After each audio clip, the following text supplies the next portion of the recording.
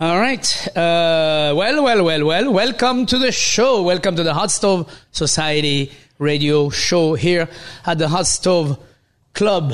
I'll call it the Hot Stove Club now. It is a little bit like a club. It is like a club. A society and a club. Exactly. My name is Thierry Roturo. I'm the chef in a hat.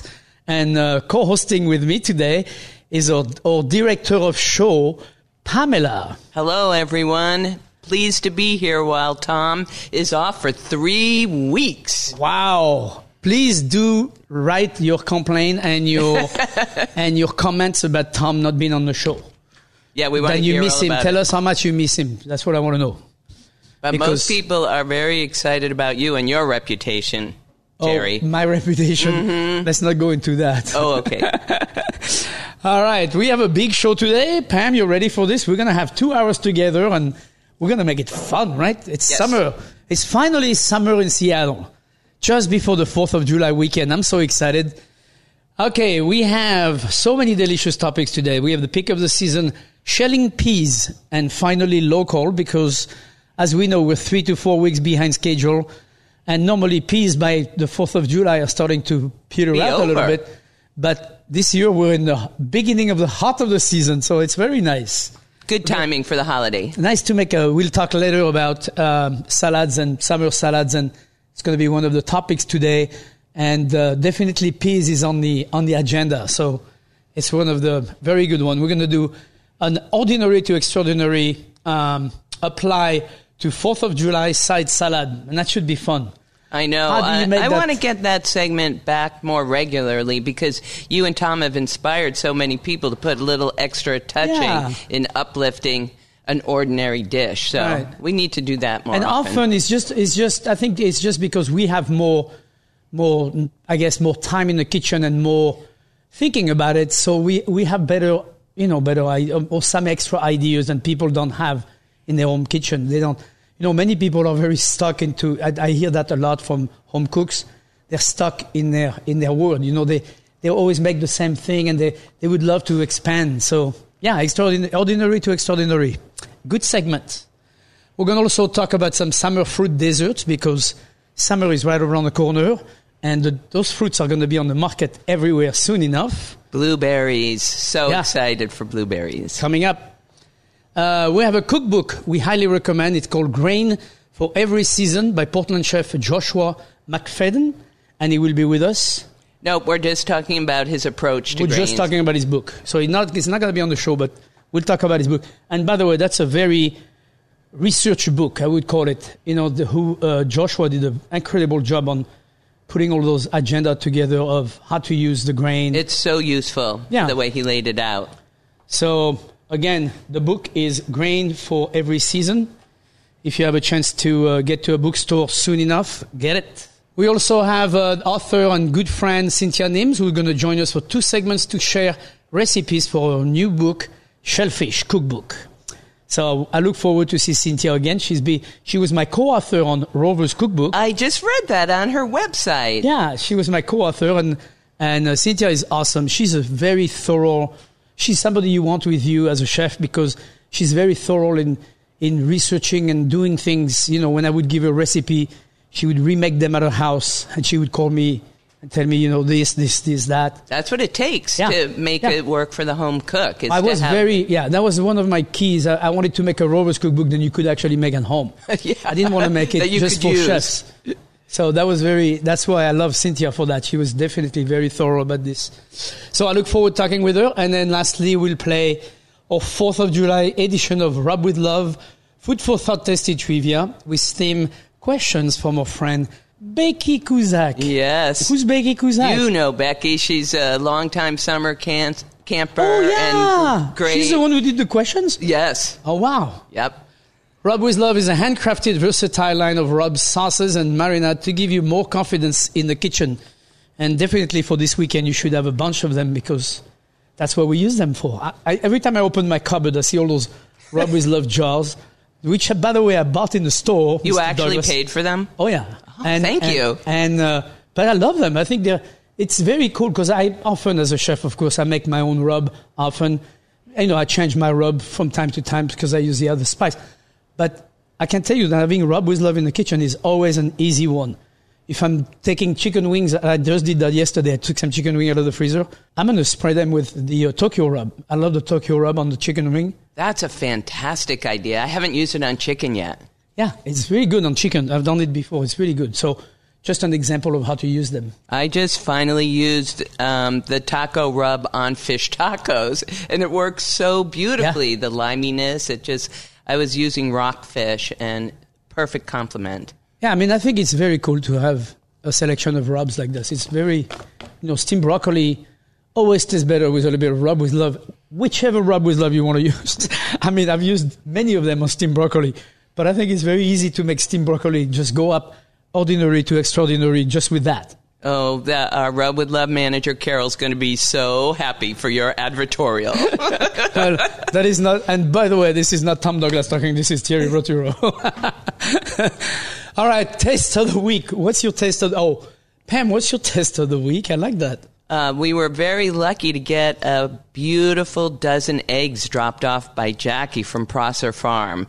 But I already had eggs in the refrigerator, so I needed to use them up quickly. And hers, because of the variety of chicken she has, have all these gorgeous colors, those baby blue ones and white. And so I decided to make a pasta salad, but up the egg content and the Oregon Bay shrimp with some charred corn.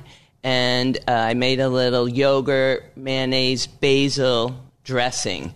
But big chunks of the eggs to highlight them. How many people ate that? 4, and I brought some for Diane yesterday too. And that sounds really delicious. It was delicious. So thank you for the eggs, Jackie. Yeah. So I have duck eggs in my fridge, and I'll talk about that later. One of my ex-farmers, she's still a farmer, but I'm not a chef anymore or a restaurateur anymore. But she used to bring us a duck egg, and she brought me duck eggs. And I'll talk about it, how to use it in the kitchen and to up one of our dishes that we need to make extraordinary later. My taste of the week, I've had so many things this week. Then I was like, I need to take this as my taste of the week. And I walked in today and I was like, which one am I going to use? I think I'm going to talk about watermelon, melon that yesterday I had a slice of cantaloupe like melon. It was quite essential summertime, and I don't know, unfortunately, where the melon come from. I don't think it's Eastern Washington. I think it's California. But Kathy bought the melon, and I had a slice of it, and she left it on the counter, not refrigerated. Thank goodness. And I came home, and then I was like probably 4 or 5 hours after she cut it. And, oh, my God, it was so beautiful. It was ripe. It's got all that fragrance. Then when you smell a melon, you go, I love the smell of melon. Perfume. And then, they're perfectly ripe. It was so delicious. And I think that now the farmers market are all over the place, all over the neighborhood. Today is Friday. You can go to Union and MLK. We have a farmers market there. It's called the Madrona Farmers Market. You can have that farmers market, and I'm sure that melons are going to start showing up. Well, it's a little early. It's a bit early for local, maybe. Huh? I think they're still California. Yeah, California. But anyway, grab a melon if you can at Metropolitan Market was where we get this one. And it was super delicious. It's time for melons. I can't wait. Summer is here. All right. What do we have coming up next? Oops. Peak of the season. We're going to talk about the tender peas from the pod. Coming up next on 97.3 FM Cairo. And you're listening to the Hot Stove Society Radio Show.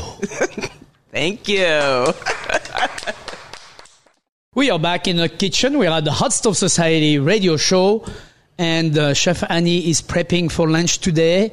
For her picnic class? If you've never been here to the Hot Stove Society kitchen, this is not my joint, but this is Tom Douglas's joint.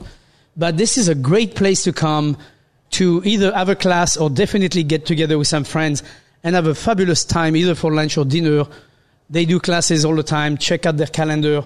I think it's a very quite essential experience in a kitchen. You're in a real kitchen here. This is beautiful. I love this spot. I love the fact that we come here every Friday to do the show. And people are so excited to work in an environment with such great equipment. Yeah, very professional. The cutting boards and all of the KitchenAid tools. I mean, they feel a luxurious experience. Yeah, I mean, most people don't have a kitchen like this at home, and definitely not that equipment. So, yeah, I mean, it's a very professional kitchen. It's very cool. All right, our segment is on the peas. So we have fresh peas in the pod, which every year, usually that comes first week of June, early June. This year it's early July, and this is when they're showing up. So what do you like to do with peas? Do you like peas? I had an excellent pea result last night with toasted couscous. Uh-huh. I prefer the Israeli. Right. The larger one. Or the big one. The big one. Yeah. So toast it so first. So everything is the same size in the bowl? Exactly. Toast it first in butter. Kerrygold. I was really stepping up with total luxury. Salted or unsalted? Salted. Oh, you do? You do the salted? I prefer. Yeah. And then chicken stock. Uh-huh. Finished the couscous and just added the peas without cooking them into the warm couscous. Right. And butter and stock, and they kept their texture beautifully. That sounds delicious. I was struggling a little bit with the shelling. And do you have any tips that makes it go a little bit faster? Do you pull the thread off the side first? Or? No, if I'm going to use the pods, which right now, so there's something I wanted to talk about. You should keep the pods because right now the pods are very tender. So at the beginning of the season, you shouldn't be afraid to do this. You take the tip of where it's attached to the branch. You take the tip of that pod and you bend it and you pull it. So now the wire that's holding the pod together is gone. It's strained basically. It's much better if you're going to eat the pod. So then you pop the peas that are in the pod and you keep the pod to either do a julienne and quickly saute, like, stir fry kind of idea. Oh, for a good crunch factor. Yeah, crunch factor in a salad or into anything. At Rovers or at Luke, we used to use so much peas that we had a lot of pods and we'd make a soup with that. So we take the pods and we cook them in a little vegetable stock. Blend the whole thing up with a burr mixer, or what we call a burr mixer in a restaurant, or hand mixer, or whatever you can use to blend that. Like if you have a Vitamix at home, that works perfectly fine. You blend the whole thing up, and now you have a pureed pea soup. I do like pea puree, it, but I didn't think about using the pod. Oh, because the pods are very tender right now. So, especially at the beginning of the season, everything is really good and delicious. It's a waste. It's really a shame to throw away those beautiful tender pods. Uh-oh.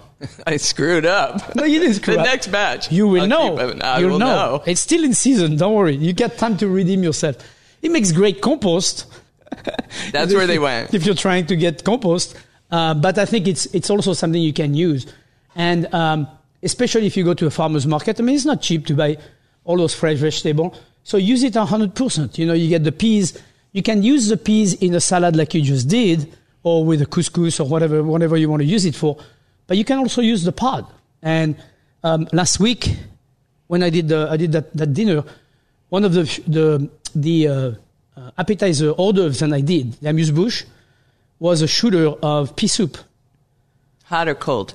Cold. Cold. I love cold pea soup. Okay. But you have to have good peas for that. You can't have those big starchy, which is another thing. Ask your farmers to pick your peas young, not oversized. I know it's when they get starchy. It's gross. It's gross. It's just not so good. It's like it just doesn't taste the same at all. Yeah, the elegance is the sweetness of the small ones. The sweetness and the tenderness, of that pea. We still have a little bit of a crunchiness. I mean, young tender peas, you blanch them for 1 minute or not even. Yeah. It's like if they're very nice and young and tender, you don't need to blanch them. So anyway, I did a shooter of that with a little bit of lime creme fraiche on top. So perfect topping. Yeah, and then a little bit of bronze fennel on top, copper fennel, and it was picture perfect. So you just take a shooter of that. It's really a nice little appetizer. I couldn't eat a big bowl of pea soup. I mean, that's a little bit much, but a nice little cup is nice. So one idea for using all those tender pods is to make a soup with that, because I think that makes a nice puree. And what you said, you use them a lot at Rovers. Was it as a side vegetable, or again, a shooter, or as an appetizer, as one of the course. So I used to do pea soup in a bowl, like very thin, with smoked guinea fowl. That would be so pretty. So, well, it's pretty, but it's also delicious because you get the smokiness. Pretty. It's funny how people always get caught on the pretty, and it tastes better if it's pretty. Yes. Yeah, but how disappointing if it's not. It's like making it. I always used to say, making a pretty dish is the simplest thing in the world. Making it taste good is the hardest thing in the world. Absolutely. It's like you gotta eat the darn thing. So. Anyway, it was a very nice dish that I used to do as a first course for a multi-course dinner, just a little bit. And you could also, if you wanted to get really fancy, you could do like just a tiny bit of gelatin into your pea soup and then put that on the bottom of a bowl and use that as a miroir, as a base. I don't understand. What does the gelatin do? So it basically turn it into almost like a jelly of peas. Oh. But not sweet, obviously savory. And then you put on top of that, you could use a nice little hot smoked salmon. And then you put that on top of your jelly of pea. And you serve that cold and shaved pickled fennel. And you put that together and it's really, really delicious. All the three perfect things. Yeah. Peas and salmon and fennel. Yeah. It was especially because lightly pickled on the fennel. So you get that kind of like bitey of the vinegar in the fennel, just light, and then you mix that with the peas that are very sweet, and then of course the smoked salmon. So it can be a great way to use peas. But peas are simple peas. The most important thing is shuck the peas, keep the pods, make more with the pods, make a puree, make a soup, whatever. Even if it's not as bright green as you want it to be, it's still a beautiful pea flavor. That would be my suggestion for that. And you can serve it hot. It doesn't have to be cold. A little bit of crumbled goat cheese on top, maybe some croutons, and you get a wonderful soup. You don't need to go any further than that. Fresh basil is in season now in my garden, in everybody's garden. Chives are everywhere. I love mint and peas, too. Yeah, mint. Buttered, minted peas. Yeah. I went to France and I came back, and my lemon balm, talking about mint, it's not mint, but it's from the mint family. I have a lemon balm that took over one section of my garden. I'm like, holy mackerel. What are you going to do with it all? I'm still thinking. I'm like, oh my God. I think I'm going to whack it, most of it, take it down and dry it up and use it as an infusion. That's what I was thinking. If you brought it here, we'd make some syrup out of it. Yeah. I'll bring you a bushel full. Oh yeah, I'll bring you enough so you can make infusion, all right? Because we'd love to have it for simple syrup for spritzers for summer. Yeah. So I got plenty of things that are crazy in my garden. So peas, what else would you be? So one thing also, we stayed in the vegetarian section, but you can definitely have some peas with bacon. I mean, I know, you take some, and I don't mean thin, crispy bacon. I mean more like, half an inch to 3/4 inch thick. A lardon. Cubes, like lardon. And then you do that you can do the peas with the frisee salad or actually right now there is beautiful young tender greens that are everywhere. We have some in our garden, some red lettuce, some oak lettuce, that's called red oak lettuce. So anyway, it's definitely another way to pump it up and make your peas look. They're friendly. Bacon and peas are very friendly. And morel, of course, out in season. Oh my God. That's the tragedy of the way this season rolled out is the morels were done by the time the peas came up. Yeah. We're so weird. It's like we're so far behind. Okay, coming up next, we got to move on to the next segments. We're going on to taking out July 4th salad and we're going to make them extraordinary. All right, stay with us on the Hot Stove Society radio show. We're here on Cairo 97.3 FM. We are back in the kitchen at the Hot Stove Society radio show. Happy 4th of July weekend. Happy 4th of July weekend, yes.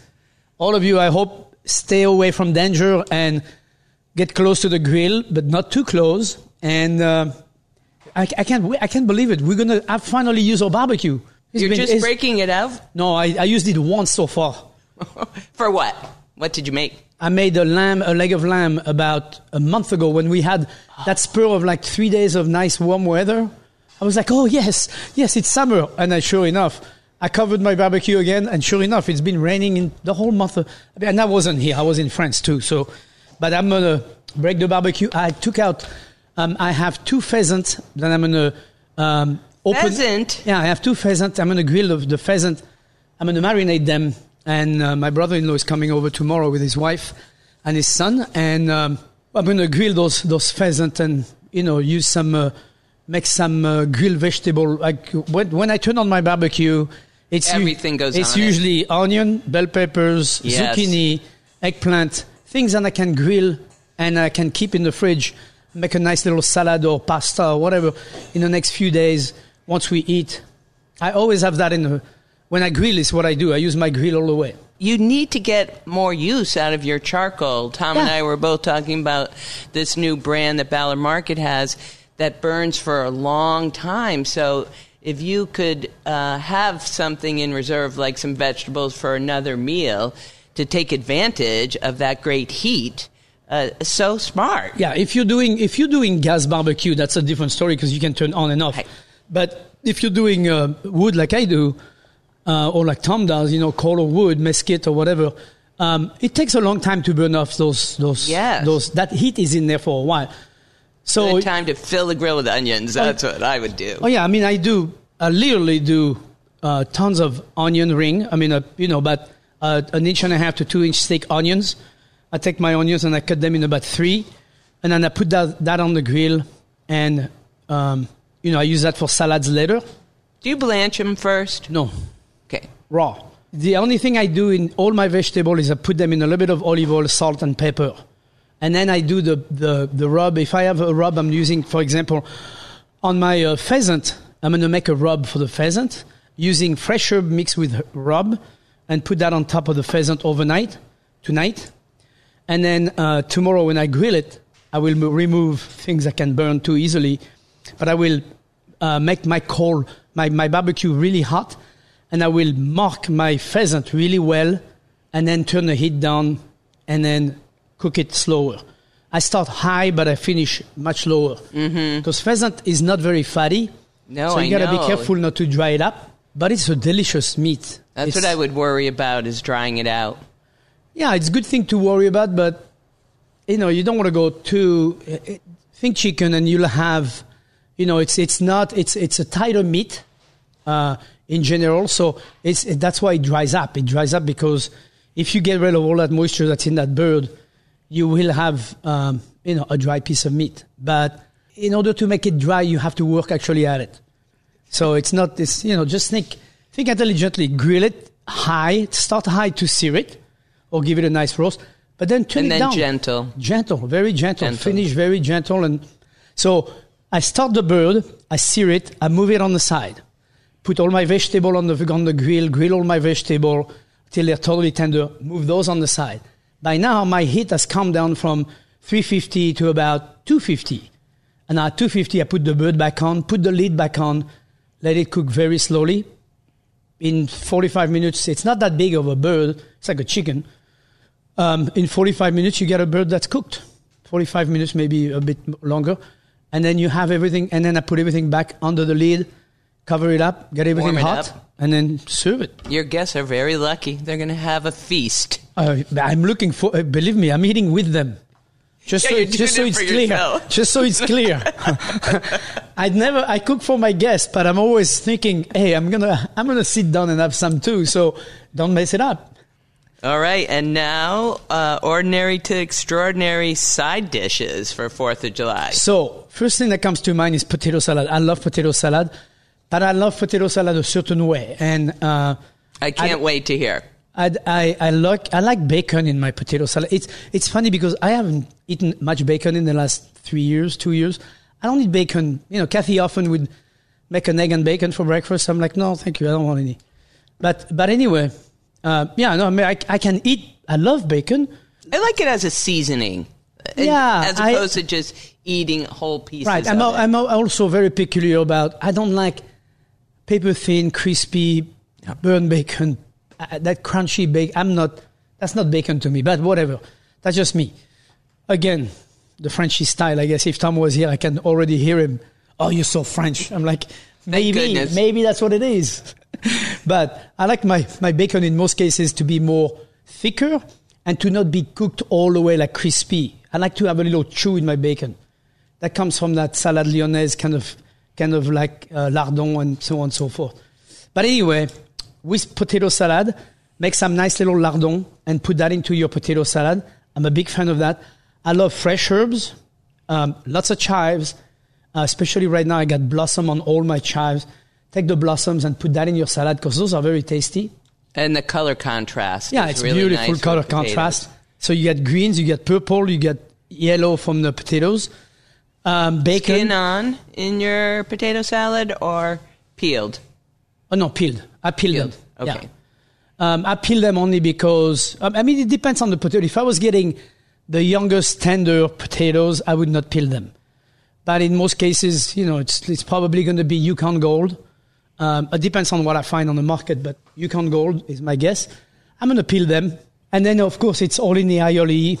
Aioli with a little harissa in it because I love a little heat in there. And this is where my duck egg come in. Hard-boiled duck egg. Now, duck egg is elevated. A duck egg is much... it takes a little bit longer. When you do a chicken egg, for me, it's 10 minutes in boiling water. 9 minutes, actually, in boiling water. Take it out, cool it off gently on the cold water, peel it off, cut it in half, and you get the perfect yolk. Cooked perfectly, to me. 9 minutes, I think, is right. Because I just saw a great chart on all recipes for the number of minutes and how it cooks the yolk. Yeah. And, they say, if you like that chalky, whiter yolk, go all the way to 12. But yeah. I think we're more on the 9 minutes. I'm more into, I need to have some texture in my, and some softness in my egg. Yeah. I don't like the chalky, dry yolks. I'm not that person. And then, so for the egg, the duck egg usually takes, to do a 9-minute chicken egg equivalent, it's usually 12 to 13 minutes for a duck egg. It's much bigger. Yeah. Much, the skin, the shell is harder and everything. So it takes a couple more minutes. So, but I only do them at 10 minutes. Hard-boiled duck eggs, cooled off, and then it's one of the few times of the year where I use that egg slicer, the plastic egg slicer. I love that tool. I think it's cool. Those are great. My mom used to use it all the time. But I cut it one way and then I whack it in the middle. Oh. So it's a half a circle. Mm-hmm. Or a half moon, I should say. And then I put that in my potato salad. And aioli harissa, chives, bacon, parsley. I like Italian parsley, especially from the garden. And that's it. I decorate usually with edible flowers. So this time of year, I have lots of borage in my backyard. Borage all over the potato salad. It's nice and purple, again, nice coloring. And that's it. Lots of pepper and salt. Extraordinary. Do we have time to hear your version of coleslaw? Coleslaw. So Are you mayonnaise or vinegar? I'm both. Oh. See, I put vinegar in my mayonnaise, so my mayonnaise is a little bit more... it's not just sweet. Because I'm not a big fan of... I've had coleslaw where it's like so sweet. I'm like, no, I don't want that. I want my coleslaw to still have some hufta. It's like... I like to do the mayonnaise with vinegar because it gives... The texture of the mayonnaise is what's so cool about mayonnaise. Makes it the slaw. Yeah. And then the vinegar is what gives it the hoof. It gives it the personality. Lots of pepper. Lots of pepper. Pepper's critical. Cracked pepper in there. Beautiful. And then just a little salt. And I'm also a fan of making it a little bit earlier. So it has time to really impregnate the cabbage and get into that flavor... and then fresh herbs. Again, you have tons of chives, tons of parsley. Put that in that because I think it needs the green to lift it up. Some lemon and green to finish. At least it gives you an impression you have vegetables in there. Right. Well, we know we're supposed to be eating more cabbage too. No, of course. No, but cabbage is good. I like a good coleslaw. I definitely. Also, one thing I like to put in there is julienne pickled carrots. It's always nice Pickled to have... is a great idea. That would give it a little more snap. Yeah. So you wouldn't have to add vinegar to your mayonnaise. Just do mayonnaise and pickled vegetable. So it balances it out. But I'm not a fan of just straight mayo. No. It needs It's too more. sweet for me. Well, I think you got too extraordinary on both of those dishes. All right. Thank you. We'll get to the rest of our segment one other day. We'll keep some for next week. All right, coming up, Easy Breezy's Summer Desserts. You're listening to the Hot Stove Society radio show on Cairo 97.3 FM. We are back in the kitchen at the Hot Stove Society here at the Hot Stove Society Club. We call it the club now. Terry's renamed it. Well, name it the club because it is clubbish. But everyone's welcome in our club. Of course. Yes. There is no membership. No. Just come on in. Just enthusiasm. Exactly. We're at the Hotel Andra at the corner of 4th and Virginia, downtown Seattle, and we're here every Friday from 9 to 11.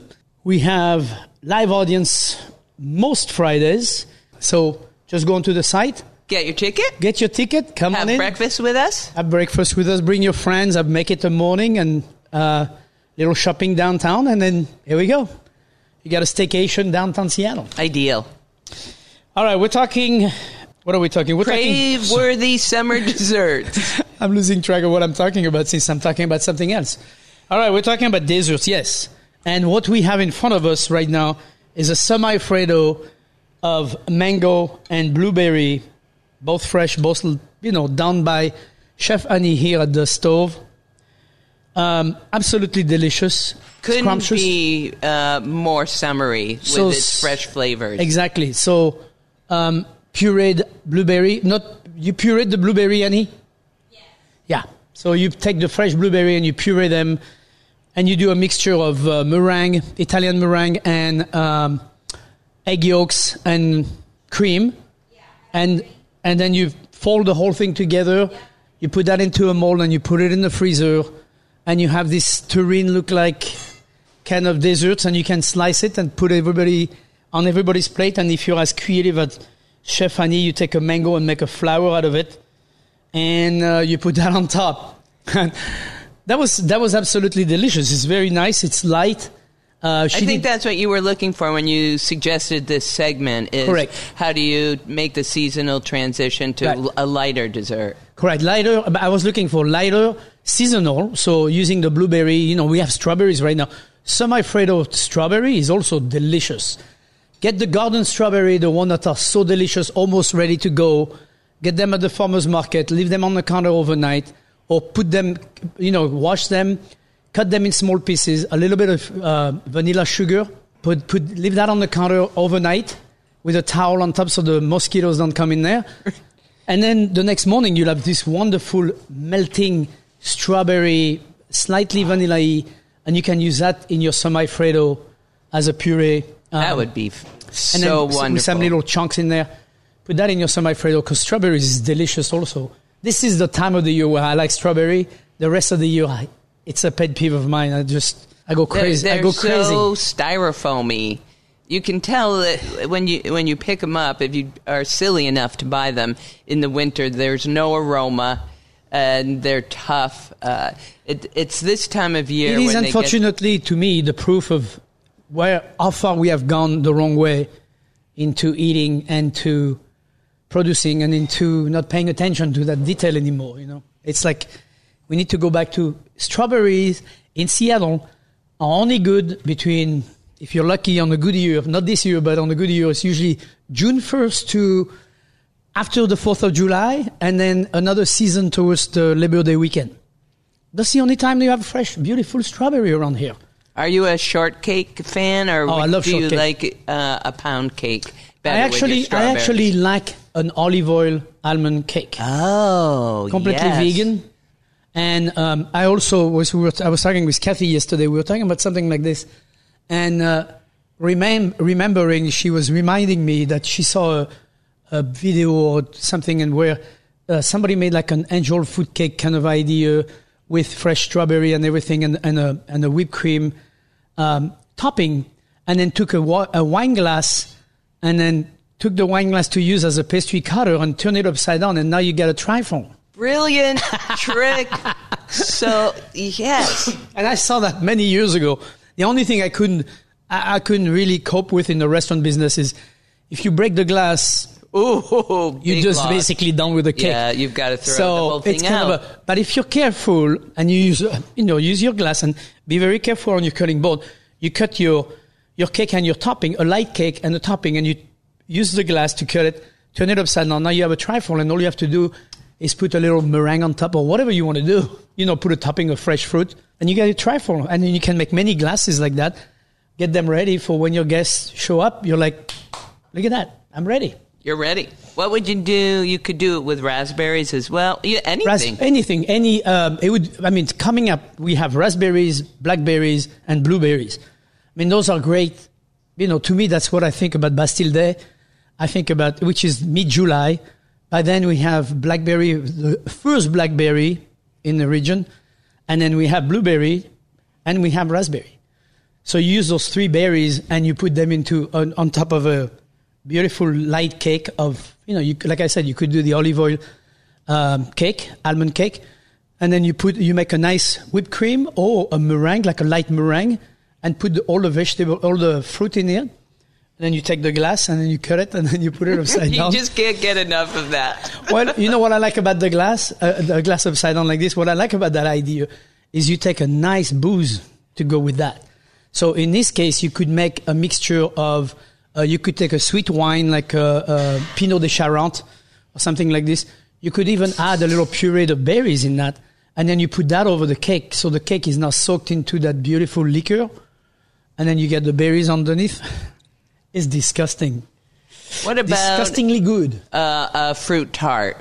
Oh, fruit tart with raspberry. So French. With a vanilla cream or pastry cream. A pastry cream. Yeah. So the pastry cream, I would finish it with whipped cream. So you make a pastry cream which is still pretty stiff, and then you do whipped cream on the side, vanilla whipped cream. So vanilla, sugar, whip little cream, obviously. Whip the whole thing together, fold it into your pastry cream, put that on the bottom of your of your tart shell that has been pre-baked. And then you decorate with all your berries, That's the raspberry, blackberry, blueberry, part. Raspberry again, whatever you do, all the fruits and powdered sugar right on top. Et voila. And then this is when you use, with Tom, every year we talk about anise hyssop. And I used some last week. I have a pot of anise hyssop. Oh, you need to bring us some of that too. You need some of that? With the lemon verbena. and the lemon balm. And the lemon balm. I have lemon balm. That's what I have the most. So anyway, you put that, a little anise hyssop right on top of your tart. The decorating with the colors. Do you look at that magazine Cherry Bomb? They do so much with cakes and tarts and engage with bakers who do beautiful symmetrical designs. What's the name of the magazine? Cherry Bomb. No, I don't know that one. I'm going to get you a copy. Cherry Bomb. Mm-hmm. That sounds like the bomb. It is the bomb. The bomb. And their dessert segments on their Instagram are eye-poppingly gorgeous. So to finish the fruit dessert thing, the other simple thing to do is obviously a good fruit salad. Now, start a good fruit salad coming up. We have watermelon. I love watermelon when it's beautiful and ripe in the summertime. A good chunky, chunks of watermelon. And then you can go berries. You can do peaches, nectarine. We have those coming up. Apricots, I haven't seen any of it. What are we having, Chef Annie? Strawberry and blueberry fried hand pies, not ham pie. Yeah.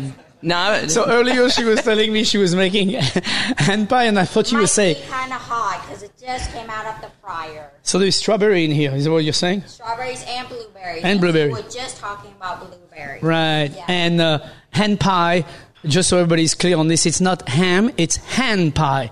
I thought you were saying ham pie. I was like, oof, that sounds disgusting. But inspired by the McDonald's dessert, but taken to another level when Chef Annie does it. That does not look. I hope they don't serve that at McDonald's because I'm going to go there. All right, and then to finish the fruit salad conversation. Yes, please. Dicing watermelon, even melon. In fruit salad, honey, chia seeds, toasted almonds. Fresh anise hyssop, julienne in there. All those things are mint. There is all kind of mint in the garden right now. all kind of very fine julienne mint in there, and put the whole thing together.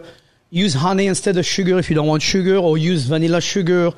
But when I refer to vanilla sugar, it's because in my house, we have sugar and we have vanilla sugar, where all the vanilla beans I've used over the last 30 years with my wife, we keep some of it in brandy to make more vanilla extract, but we also keep the other half in sugar, so we have sugar vanilla. What a great habit to get into. Well, after 30 years, you collect quite a few beans, I can tell you that. We have a lot. I mean, some of them. How long does it take for the sugar to pick up the vanilla characteristic? Probably a month. Okay. But I gotta go. We gotta move on to the next segments so we can pick up the pace. We're on top of the hour. So next hour we have a beautiful show coming up. Stay with us over the news, and when we come back, we'll have Cynthia Nims, a wonderful local author of in the Shellfish house Cookbook in the house. Stay with us on Caro 97.3 FM. See you soon. Here we are again on the Hot Stove Society radio show. We are in the Hot Stove Society Club, and where they do tons of cooking demo. My name is the chef in the hat, Thierry Roturo, and my co-host, Pamela. Yes. Finkley. Happy to be at the mic today while Tom is traveling and getting to sing songs with Terry. It's a beautiful way to start your Friday. Thank you for staying with us for the second hour here. We have a big show again. We have a big hour, and we're going to be talking about Josh McFadden's book, Grain Forever. Right. For every season. Not forever, but yeah, forever. But for every season is the name of the book. And we're going to talk about that first. And then we'll have Cynthia Nim, wonderful author, writer, chef, co-author, whatever. She's awesome. And she's here with us in the studio, which makes it even better. In the studio, so I can't say anything bad, number one. But number two, she's awesome, and she's going to talk about her new book, Shellfish Book. I can't wait to hear all that, because I love shellfish. So, and we finish with our tasty trivia. And 4th of July edition. 4th of July edition. It's going to be fabulous. I can't wait to hear about potato salad. That's what I think when I think 4th of July. I think potato salad. But first, let's talk about this book on the market. This is a brand new book, right? Yes. And it's called Grain for Every Season. It's written by Joshua McFadden from Portland. Yes, and those of you who have made the trip down hopefully have eaten at Ava Jean's, his flagship restaurant. But he, as much as a restaurateur, he is also a farmer. So he's got deep-root connections for all of his produce. And this work is the result of some inspiration he took from studying at an institute in Italy in an Alice Waters program where he first fell in love with farro.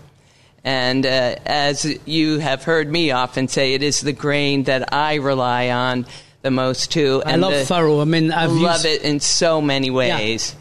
It's a very versatile grain to use. It's very delicious, sweet. It's got great texture. You can roast it. You can blanch it. You can put it in salads, put it as a garnish, as a side. It's definitely a very versatile product. Yeah, so the orientation that Josh has taken, his opening in the book, because he's encouraging use as whole grain, so not the refined versions that are the commodity products that we see. And his opening line in the book is, a whole grain is one of nature's many ingenious creations. Compact, sturdy, self-sufficient, and fortunately for us animals, delicious and nutritious. And so the way he's organized the book is to help you think through how to use the grains in every season, because I think a lot of us think of farro or millet or bulgur, the more common ones, as something we turn to in the fall and winter. When in fact, because of their versatility and nutrition, there are treatments that make them so enjoyable through spring and summer as well.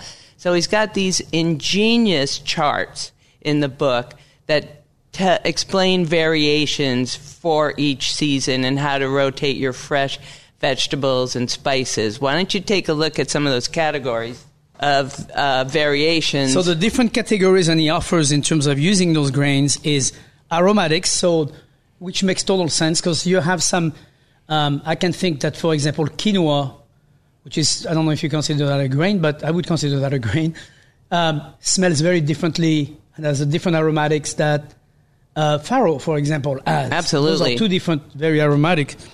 Then he has herb spices. So he uses different type of herbs and spices to marry to that grain specifically. And that's a very good help for most people because a lot of people they don't know where to go step two. They get dead-ended. Yeah, they're going to cook some quinoa and go, what do I do next? What's going to lift it up? Right. Yeah. So that's a very good idea. It talks about the protein as well. And he talks about the vegetable, which goes well with, depending on the season that you are in, using that grain, what's best vegetable to go with. And that's a very helpful idea. It also talks about the liquid, what you can do with it, like chicken broth, vegetable broth. It makes such a big difference to change your liquids. Of course. And, I mean, just that subtle thing of moving maybe from a mushroom broth to a chicken broth. Or from water to a vegetable broth. Yeah. As simple as that. It's like you just add the kitty a little bit and give it some different flavor. Same with fresh spices and herbs. What herb you use makes a big difference. If you use juniper, you're going to have a very different flavor than if you use curry or anise or, those different herbs. So, and then they, of course, have the finishing, the timing it takes to cook it. And then the finishing, for example, he has lemon juice, grated lemon zest, raw corn kernel, things like this. It's very interesting, and I think he did a lot of work, a lot of research to plan those charts. Much. And I think it's a very helpful tool. Just the chart itself is a very helpful tool to just get out of the box, to not just have the grain, but to have the grain and make the next step. Exactly. I think it's very cool. And he, much like with his first book, 6 Seasons, he has a lot of advice on how to build your larder so that you are prepared to make these pivots and flavoring adjustments. Because if you've got a nice spice cabinet, good oil variety, some good frozen stocks, you've got... Go to a farmer's market, ask a farmer's when do they get grains, fresh grain in the summertime, when they harvest the wheat, when they harvest the farro, like a Bluebird grain farm and all that stuff. And then put those away, like you just said, put them in jars, seal them, put them away, and then use them throughout the year in your larder. Just you do that. I used to use farro for breakfast every morning for many years and just warm up some almond milk, toasted almond, put that with the farro, a little bit of honey. That was my breakfast. What a nutritional way to start the day. You were ready for anything. And then I changed to quinoa, but that did not last as long. No. Quinoa is not as... I don't like quinoa as much. The flavor of quinoa is a bit annoying after a while. It's not very... It's too hippie-ish for me. I don't get it. But there's no quinoa in my house either. Farro is definitely delicious. And you can also use farro as a side garnish during the season. First thing that comes to mind is locally in the fall, sauteed mushroom and farro with nuts. And, that's a great way to do it. And a segue with the peas we were talking earlier on the show. If you listened to the show earlier, peas and farro is delicious. Great combination. That's for the book. Grain for every season. Get it if you don't have it. And go check out Joshua in Portland if you want to. But most importantly, get the book. If you're into grain, this is a very good helper. Coming up next, we're going to have our dear friend Cynthia Nim here, cookbook author, especially of the last cookbook, Shellfish. We're going to talk about lots of local shellfish, I'm sure. I look forward to it. Stay with us on Caro 97.3 FM. We are back in the kitchen of the Hot Stove Society radio show, here in the Hot Stove Society Club, also known as a cooking school. My name is Thierry Rotero, I'm the chef in a hat. Pamela Hinckley, producer, sitting in for Tom Douglas, and we're so excited to have Cynthia Nims with us right now. Hello, Cynthia. Hello, Thierry. Hello, nice Pamela. to see you. Oh, and you two need to speak a little more French together. Ça va? Oui, ça va. Oui, ça fait tellement plaisir de te voir après Moi aussi. beaucoup de temps quand même. On s'est pas vu depuis un petit moment. Ça fait un bout de temps. Un bout de temps. Mais je suis très heureux que tu sois là. C'est très merci bien. beaucoup. Et moi aussi. Et en forme. En forme. Ah oui, oui, en bonne forme. Ouais. Thank you. After That's 4 weeks of music to my vacation. ears. So, Cynthia is a very prolific writer, food writer, I should say, right? Food writer first. Food writer, author, whatever, yeah. You've done so many things over the year, and you were my co-host on co-writer, is that what you call it? On the Rovers podcast. We co-hosted the Rovers That's true. podcast together. That's true, the Rovers podcast. She was a co-writer on the Rovers cookbook, and you've been a friend for many years. You're an awesome cook. I mean, I still awesome. remember our first meal at Rovers. Oh, you do? Bajillion years ago, yeah. Wow. Summertime outside. My memory bank doesn't work that far back. Yeah, it was a while ago. That's a little while ago. All right, let's not go into that. No, but memories. The point is you have been around the block and in terms of food writing, and it's a pleasure having you on the show. Thank you. Great and to now be back. you have this new book. So you wrote you wrote a couple books before this book. Well, the two most recent prior to this were also in the seafood realm. One was oysters, and the other one was crab. Right. So single subject, deeper dives into those specific shellfish. Right. And then this book is called Shellfish, very simply. And what it does is really take a broader look at the larger sort of ensemble of shellfish, and which includes oysters and crab again, because they're so popular and definitely part of that family. But it also includes shrimp and scallops and clams and mussels and lobster, I think, rounds it out. There are 7 chapters, each with a different shellfish, and so it's sort of so they each get their own attention, but in a smaller dose than the large-scale book of like oysters did. Sure. So it hopefully suits folks who, well, for one thing, like a bunch of different shellfish and want to have a little variety to look at. And the thing that I was hoping is that it also will be a way to get folks who maybe they really like scallops, and that's one thing they're comfortable with and love. And so they'll maybe get the book and look at the scallop chapter, and then a couple pages later they'll see, oh, mussels. I really haven't ever tried mussels that much, or I'm not sure I like them. Or I'm hoping that it'll be a book that helps expand folks' sort of comfort level with different shellfish and maybe trying things that they don't cook as often. So we'll see. But I think there is... Just, I kind of got re-energized writing this book and working on the recipes and doing the research, because it reminded me, too, of the versatility of the different types and helped me remember to try different shellfish. Like, I don't honestly cook lobster very much because we're in the Northwest. That's but there's no reason I shouldn't be now and again getting some lobster tails. And, they're great on the grill, or you can do so many different things with them. So I had a lot of fun writing it, and it was a sort of a fun exploration for me, and I'm hoping that will translate to folks who pick up the book and, like I said, maybe get it for 1 or 2 chapters that they know they're going to like, and then explore the others too. So I think and something we don't really think very often as chef, or at least for me, but I have woken up to that. The biggest dilemma I think that I hear from general consumer is, where do you get seafood?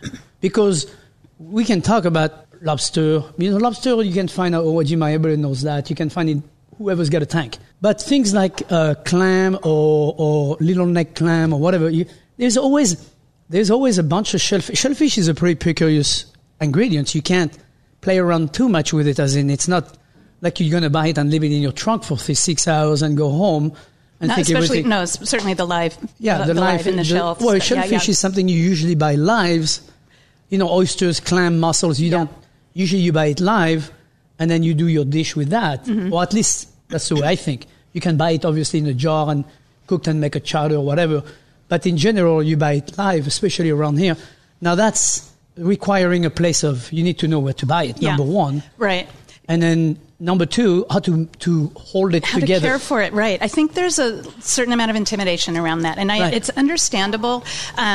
And that's what I try to dispel, not dispel, but just give folks a little more comfort by explaining what to do with the shellfish when you get home. Right. And I do talk a little bit about finding good seafood, sort of. The thing that I found interesting, I was writing this book, not only, I wasn't able to travel to 8 different regions of the United States while I was working on it, but I would have loved to have been able to go into seafood markets. But what I did was the next best thing, which was visit a lot of farm. No. Just websites looking at seafood markets that are popping up around the country. And I got the impression, this is just my impression from during my research, that there seem to be a few more, like there's a growth in specialty seafood markets that might be happening around the country. So that's something I'm kind of on. It's one of the lingering things I'm loving about having written that book is now I'm really focused more, and I'm going to try to figure out what to do with it next, is sort of just looking more into that consumer experience when they go into a market and what options they have when they're shopping. And I think folks might be surprised off the coasts how actually there is access to good seafood. It travels relatively well. I mean, one thing I also did during the pandemic, because I wasn't going to, Mutual Fish every week because we were staying home. Oh, they were closed for a little bit. Yeah, for sure. So I ordered from Hama Hama, and I ordered from, Penn Cove, and it could be me in West Seattle, it could be someone in Spokane, it could be someone in Nebraska ordering beautiful from the farm shellfish. Yeah, and they pack them really well. They pack them beautifully. So they come in, they're perfect. And so I think that's a thing. I mean, granted, it's not inexpensive to ship, but it's at least another option folks have.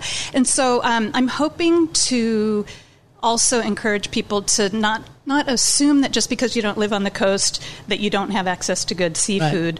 Might take a teeny bit of research, a little bit of work, but if there's a restaurant in town that's serving great seafood, that seafood's getting there somehow, and there's might be a retailer that's also sourcing great seafood. So I think I just hope folks will just embrace the possibility of the fact that you can get good seafood all over the place. And also to not assume that all your seafood is going to come in a can or it's going to come cooked or, like crab and everything. I know it's great to buy crab that's already cooked because it's practical, or to buy crab in a jar, that's already picked for you. That's very practical. We all love that. Who doesn't like that? Yeah. But there's also something really cool and very, very, very different about getting a live crab and cooking it yourself, and then cracking it and then tasting it. And it's fresh and all that, The flavor there is no comparison. Oh, and in this season, since we're going into summer, it's already summer, right? I mean, it was for 2 days at least. But everything is great on the grill. Every single shellfish is great on the grill. And I think that's also something that might not be the first thing that comes to mind when folks think about their summertime grilling. So you take those, those crab portions you can buy a whole crab pre-cooked too. And then just portion it out. What I do in the book, I think it's like soy sauce and a little garlic, and you just throw that on the grill to heat up. And the char, that little bit of char on the shells, smokiness. It adds a little nutty smokiness. And you can do, you throw oysters on the grill. I put clams in a foil packet with fresh bay leaves and a little bit of butter. You put that on the grill, and makes a little steam oven kind of thing. I mean, so your kitchen won't be, if you're afraid of the smell, it won't be smelling. Yeah, and it's just so fun to cook everything on the grill, obviously. And it cooks super duper quickly. So then you do your steak after that, or you have some corn on the side, and you make the most of your grill being heated up and make a whole meal. But scallops and shrimp and everything is great on the grill. So that's just my motto for the summer. So when we come back, we're gonna take a break here. But when we come back, let's talk more about things like gooey duck. Things that are probably a little bit out of the realm of some people, but how you can treat them very simply, and things that are a little bit off the cuff, because I'm liking the grilling idea. So stay with us at the Hot Stove Society radio show on Caro 97.3 FM. We'll be right back. We are back in the kitchen at the Hot Stove Society radio show. Our guest is Cynthia Nim, prolific writer, food writer, and giant knowledge of fish and shellfish in the region. How's that? We'll see. I'm really worried about trivia already. All I can think about is trivia coming later. And how many legs? How many legs does a razor clam have? That one I know. That one I think I know. It might have a foot, but not a leg. That's nice. We were talking earlier about grilling shellfish. I want to go a little bit more into that because I'm liking this idea of, it's summertime, all the fresh herb in the garden, and, you have your grill out. You're going to grill, let's say, steaks or whatever, but you want to start with having some shellfish on top of that before. It's a great way to do your oysters. Perfect surf and turf. Do a compound butter with fresh herb, chives and basil and all the herbs you have in your garden, your parsley, your lemon. I have a lemon balm. I can use that into my compound butter. All these different things that can give beautiful flavor to a butter. And then you put that on top, crumble that on top of your oysters and your clam. And I would recommend taking the grill that's in your oven, taking it out, set up all your shellfish on top of that, and then put that on top of your grill. So when they're all ready and cooked, you can remove the entire grill out. That's one of the most brilliant things I think I've ever heard. I'm totally going to take that. Yeah, I mean, I love the idea guys, that you're noticing all this. Brilliant. She called me brilliant. No, we're putting that down in the calendar notes. There are some fancy things that you can get if you're like a real grill meister, and you might be doing this a lot. There are some, sort of oyster specific. You don't need to buy. You're not going to be doing this every week. No, You're doing this once a year. Why, it's like, this is use lovely. your oven grill. Just take it out of the oven. Yeah. No, that's a great idea. Again, it all cooks so quickly. So definitely have other stuff. One of my, I can't say my favorite because they're all my favorite, but one recipe really like in the book is grilled large scallops. You're not going to grill little bay scallops because they cook way too quickly. But they're going to go through your grill too. Well, no, these are on skewers. Oh, yeah. But, yeah, so it's a very simple grilled sea scallop, but I also grill wedges of radicchio alongside. So you've got then the grilled scallop on the grilled radicchio, and it could be other things like grilled romaine or whatever other vegetable you want. And then there's like a Caesar-inspired sort of sauce that goes over the both of them. So the point being, again, you can grill vegetables, potatoes. The packet thing with the clams and the bay leaf and butter, I do that with potatoes all the time too. Yeah. And that bay leaf, I am such a freak for fresh bay leaf out of the garden. So if I have two trees in my backyard. If you do the same thing with small potatoes, depending on their size, you might want to blanch them first just so you're sure that they're going to cook on the grill. Right. But put them in a different packet because it's different cooking times. But the same thing, just butter, fresh bay leaf, pack it up, and put them on the grill. A little before the clams will cook more quickly, and then you're going to have this delicious, very simple butter bay leaf. Where's the bacon? I don't hear you say bacon. I didn't actually say the word bacon, but you can throw bacon in there if you want. A little bacon, with the clam and the potatoes. Yeah. I'm in Portugal already. Yeah. I'm like, yes. The chef's whim. Exactly. You can add bacon for sure. Yeah. So I think that hopefully folks can think of adding. It's like you said, the menu's going to have, steaks or ribs or whatever. But while the grill's hot, because it takes just a few minutes, whatever seafood you're picking up, get some shellfish, make it a first course or a surf and turf combo or something. And earlier I was talking about compound butter. If you can't have butter or you worry about butter, you can use olive oil, make like a chimichurri kind of, kind of sauce. Yeah. Put that on top of your clam and mussels and put them on the grill. Just let them warm up. It's going to cook the shellfish right away. In 5 minutes, you get this gorgeous product, and you slurp on that with a little grilled bread. Oh, next of course, to it. The bread. Always, grilled bread next to it. Always the bread. Course. Yeah. And then again with the grill, the grilled bread just adds a little extra toasted nice flavor. Nice glass of rosé, and it's the 4th of July in America. And you already covered all the beautiful desserts you're going to have after. Yes, the trifle. We've got the whole menu figured out for everybody's summer planning. We talked about peas and summer salad earlier. We get the whole buffet ready to go. How many people are coming? I finally planted some mosh this summer. Oh, yeah? And I've got call. 3 teeny weeny little plants, so it's going to be like half a bite for each of us, but I'm so excited to finally have some mosh in my garden. Make it an appetizer. Yeah, it'll be it'll be like a little amuse-bouche salad for us this summer. But I do love, even my small garden, I've got, fennel, and I have chervil that hasn't bolted yet, and, a little basil. It doesn't take a lot, and it's just so satisfying to add those garden herbs to I have more weeds cooking. than anything in my garden right now because we left for 4 weeks, and oh my God, it rained like crazy when we were gone, and of course there was a few days of sunshine in between. All the weeds went to heaven. They were like, we came back, it was like, we get 3 feet of weeds in the entire backyard. So to find the chives, I have to kill. They're down there somewhere. Get out of here. It's like, it's fun. Like you said, it's so easy to have. If you have 3 feet by 3 feet of dirt, you can plant a little bit of lettuce, a little bit of herbs. You've got enough to just clip every day a little bit. I know, especially if you're single or you're living alone. It's easy to have just a little bit. I mean, it could be on your windowsill. Yeah, and I've got just pots. I mean, a lot of my stuff is in pots because we just have a paved patio. I mean, anyway, we don't have a ton of land to plant in, but it just works really well, and it's super satisfying. I have fraises des bois right now. Nice. Just had the first one.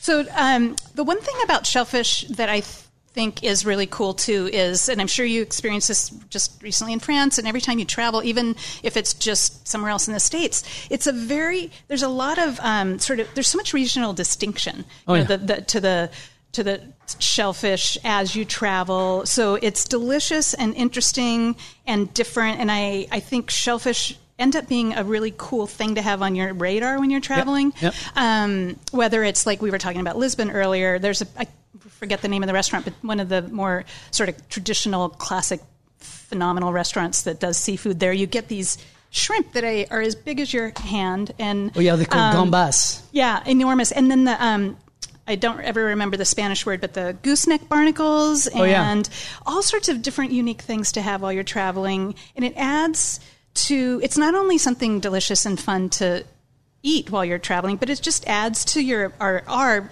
collective appreciation for how different they are and preserving sort of the cultural, connections. This is all part of our heritage, and yes, we do need to preserve it. Just like, here we have such a bounty of shellfish around here, the Pacific and Northwest. And I love the stories behind them. It's just great. And so I think, I don't know, again, I got super enthused writing this book because it channeled just a lot of fun experiences I've had over the years. Being up on Kodiak Island in the 90s and, being on a boat when we pulled up a crab pot with king crab in it and eating king crab that were cooked on the beach like a couple of hours later. I mean, I'll never forget that. Of course not. For my whole life. And I still, to this day, have the flavor of the crab I ate with Eric Ripper in the kitchen after we sat down, we had a 5-course lunch at the bar, and then we went into the kitchen, and there was this gorgeous king crab that just got cooked. I mean, literally just got cooked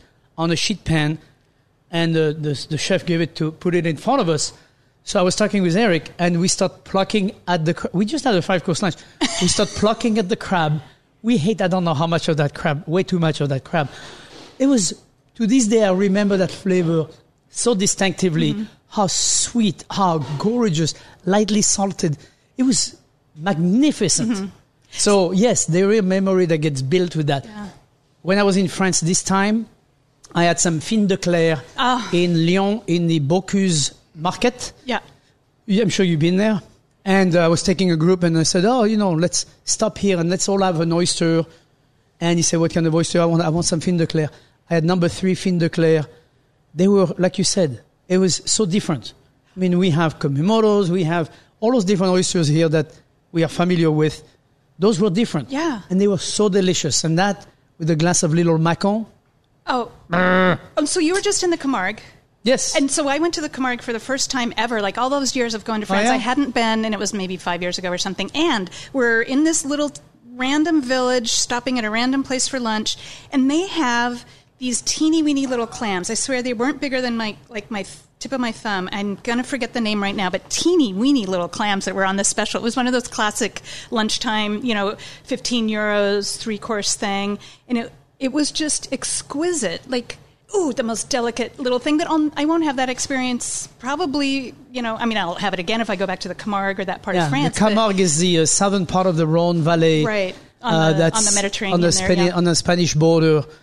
And the Mediterranean corner, Yeah, so it's just such a delight to try new and different, things like that. And of course, I'm partial to shellfish as a great way to travel. No, I think you're right. Shellfish is definitely, obviously, you have to be on the coast to get shellfish. Wyoming doesn't have a reputation for great shellfish, but not on site. No, not on site. But if you're on the coast, definitely, I think it's a great idea to travel and try the different local shellfish. That's for sure. Yeah. I'm so excited about shellfish now. Oh, good. That was my hope. That was really cool. My hope. Yeah, and don't be afraid to research how to cook shellfish in your house. because it's really not, in most cases, it's not that complicated. I mean, we always say that, because we're chef, but I know it's a little bit scary at first, but, debarbing the mussel, put them, wash them, put them in a pot and steam them. It does not take much. Right. And you can Google that and Google Cynthia Nim and she'll tell you how to do it. Yeah, exactly. Just buy her book or come to her class on July 27th. Right. Oh, yeah, you're doing a class here on July 27th. Here on the 27th. So if you want to learn more about shellfish, come to the Hot Stove Society, book a class, bring some friends, and then eat shellfish. Then you'll have a power in September or October with a lot of shellfish on your table. Yeah, exactly. We are at the Hot Stove Society in Seattle, Washington. Stay with us because coming up next, we have a tasty trivia. You're going to stay with us, Cynthia? Yes. Yeah, but I'm very scared. But yes, I'll be here. Don't worry, it's all about shellfish. Not. We are on 97.3 FM, Cairo. We are back at the Hot Stove Society radio show in the Hot Stove Society Club. I like the new name I gave it. At the Hotel Andra, at the corner of 4th and Virginia. And this is our favorite time of the day where we can play around and see how smart we are. Pamela, you actually, it's not Pamela today. It's Becky Guzak wrote our questions. Here we go. I've named her our unofficial associate producer, and she's a big Hot Stove Society fan and is getting a big kick out of helping us with trivia. And I love that she themed it to 4th of July. Nice. We're going to feel all patriotic today. Yeah. Good. 1786? Right. I know, all of a sudden, all the history is going out of my head. You have to recite the Constitution. So Tom is not with us today, so Sean will take his lead. And I will start. Cynthia is in the middle. And the game, Pam, you want to tell us how we play the game? Yes, you're each going to get 5 questions from Becky, and the winner is going to be Cynthia. I'm announcing it already. Now I feel better. I love this. If Tom was here, he'd be like, doesn't surprise me. You know I love rigging this. But, of course, Terry, we are going to start with you. I also want to remind everybody that Food for Thought Tasty Trivia is brought to you by Rub with Love. If you've never heard that name before, you obviously were not listening to our show, but it's never too late. Don't forget to buy your Rub with Love spices. There is a whole collection of them, a whole slew of them, and they're available from coast to coast in the US of A. And also on the internet at tomdouglas.com. And local butcher shops are very big supporters, and you can find them at Don & Joe's in the Pike Place Market, Butcher Boys in Puyallup, and surprisingly, at any of the McLendon hardware stores, which we think is a beautiful fit. I need a pound of nail and some Rub with Love. All right, let's play. Number 1, what is the only fruit to have seeds on the outside? Strawberries. Correct. Pie was brought to America by the first English colonists. Pies were popular in England, though they were often meat pies. What was the first fruit pie thought to have been made by Queen Elizabeth? I'll give you 3 choices. Go ahead. Cherry, durian, or apple. Okay, durian is not an option, I hope. I'm sure the Queen did not know about durian until much later. I want to say apple, but I bet you it's cherries. It's cherry. 2 for 2. Number 3, the Patriot, Climax, and Blue Gold are varietal names for which type of fruit? Blueberries. Yes, tremendous. Again, multiple choice. What is the heaviest watermelon grown on record? 100 pounds, 350 pounds, or 824 pounds. Holy smokes. I don't want to meet that 800-pound watermelon. No. But I bet you that's what it is. It's 350 according to the Guinness World Records.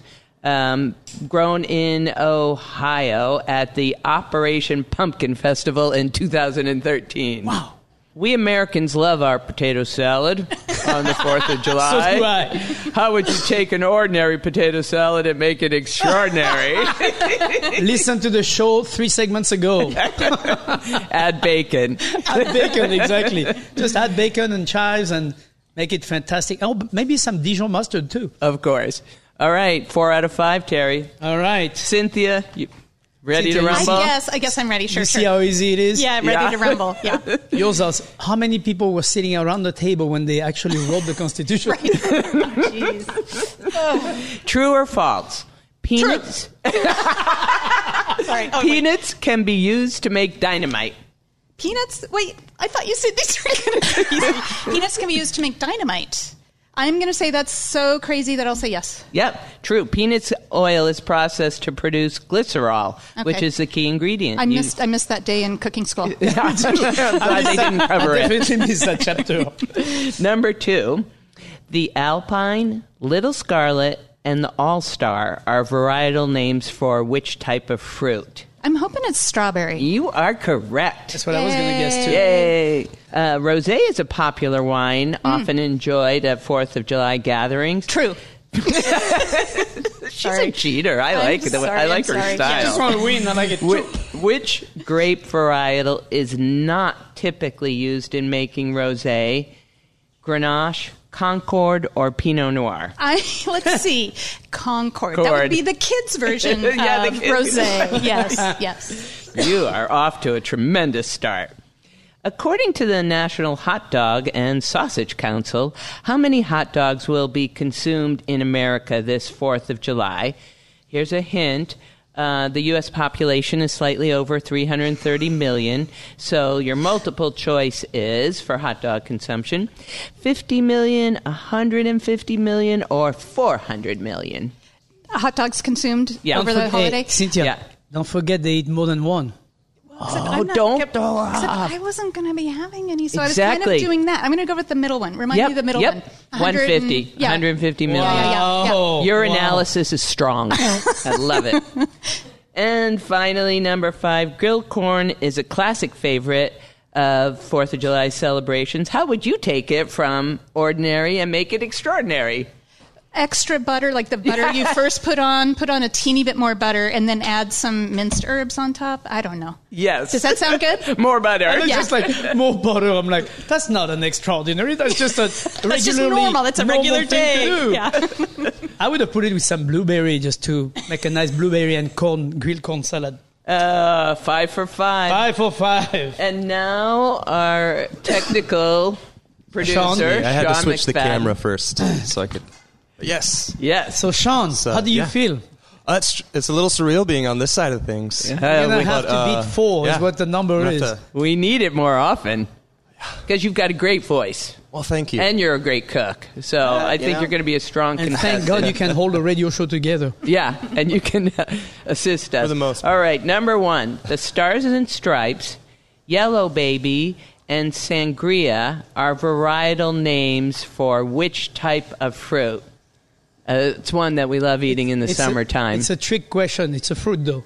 A fruit. Sangria? Is that Sangria, Yellow Baby, and Stars and Stripes. Oh, wow. Which they're varietal for which fruit? I'm going to go, and it's a summer fruit. Do I get a question? And it's kind of shaped like this. A melon? Yeah, watermelon specifically. Okay. All types of watermelon. Good job. This is multiple choice. What is the hottest pepper in the world?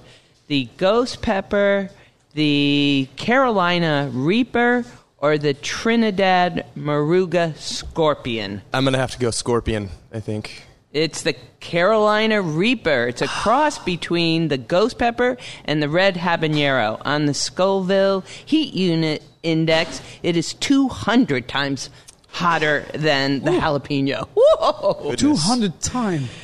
That's hard to imagine.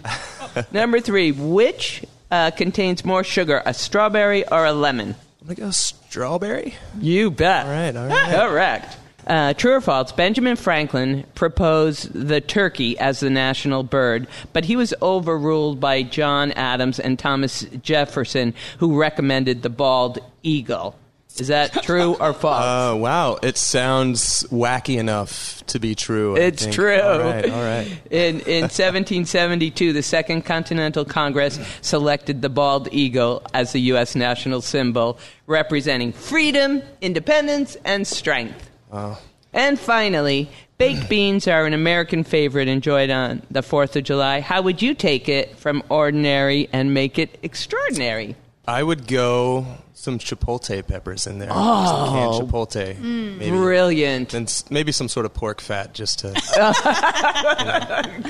I told you was a good Are you going to use the same butter than Cynthia was using? Well, I think you're on Thierry's bacon bandwagon, too. Some butter and some herbs on there. Yeah. All right. Tremendous work, team. And Cynthia, congratulations on being Cynthia the winner. won. Thank you. And who gets the present for the Rub with Love? Cynthia.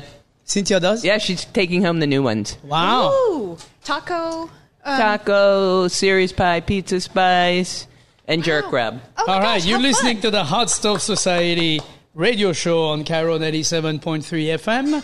If you want to be a part of the show, you can join the community on YouTube live at Tom Douglas and Company, or buy a ticket to join us in the studio at hotstovesociety.com. The show is produced by Pamela Inkley. Thank you, Pam. You're welcome. Sean McFadden. Thank you, Sean. And our editor is Sean De Torre. Thank you, Sean. Wish you would come by and say hi. Also, remember, if you miss any episode of a Hot Stove Society show on Cairo 97.3 FM, you can listen via podcast. Just subscribe to you with your favorite app. And we thank you so much for listening, and happy 4th of July. Thanks for listening. See you later. Ciao.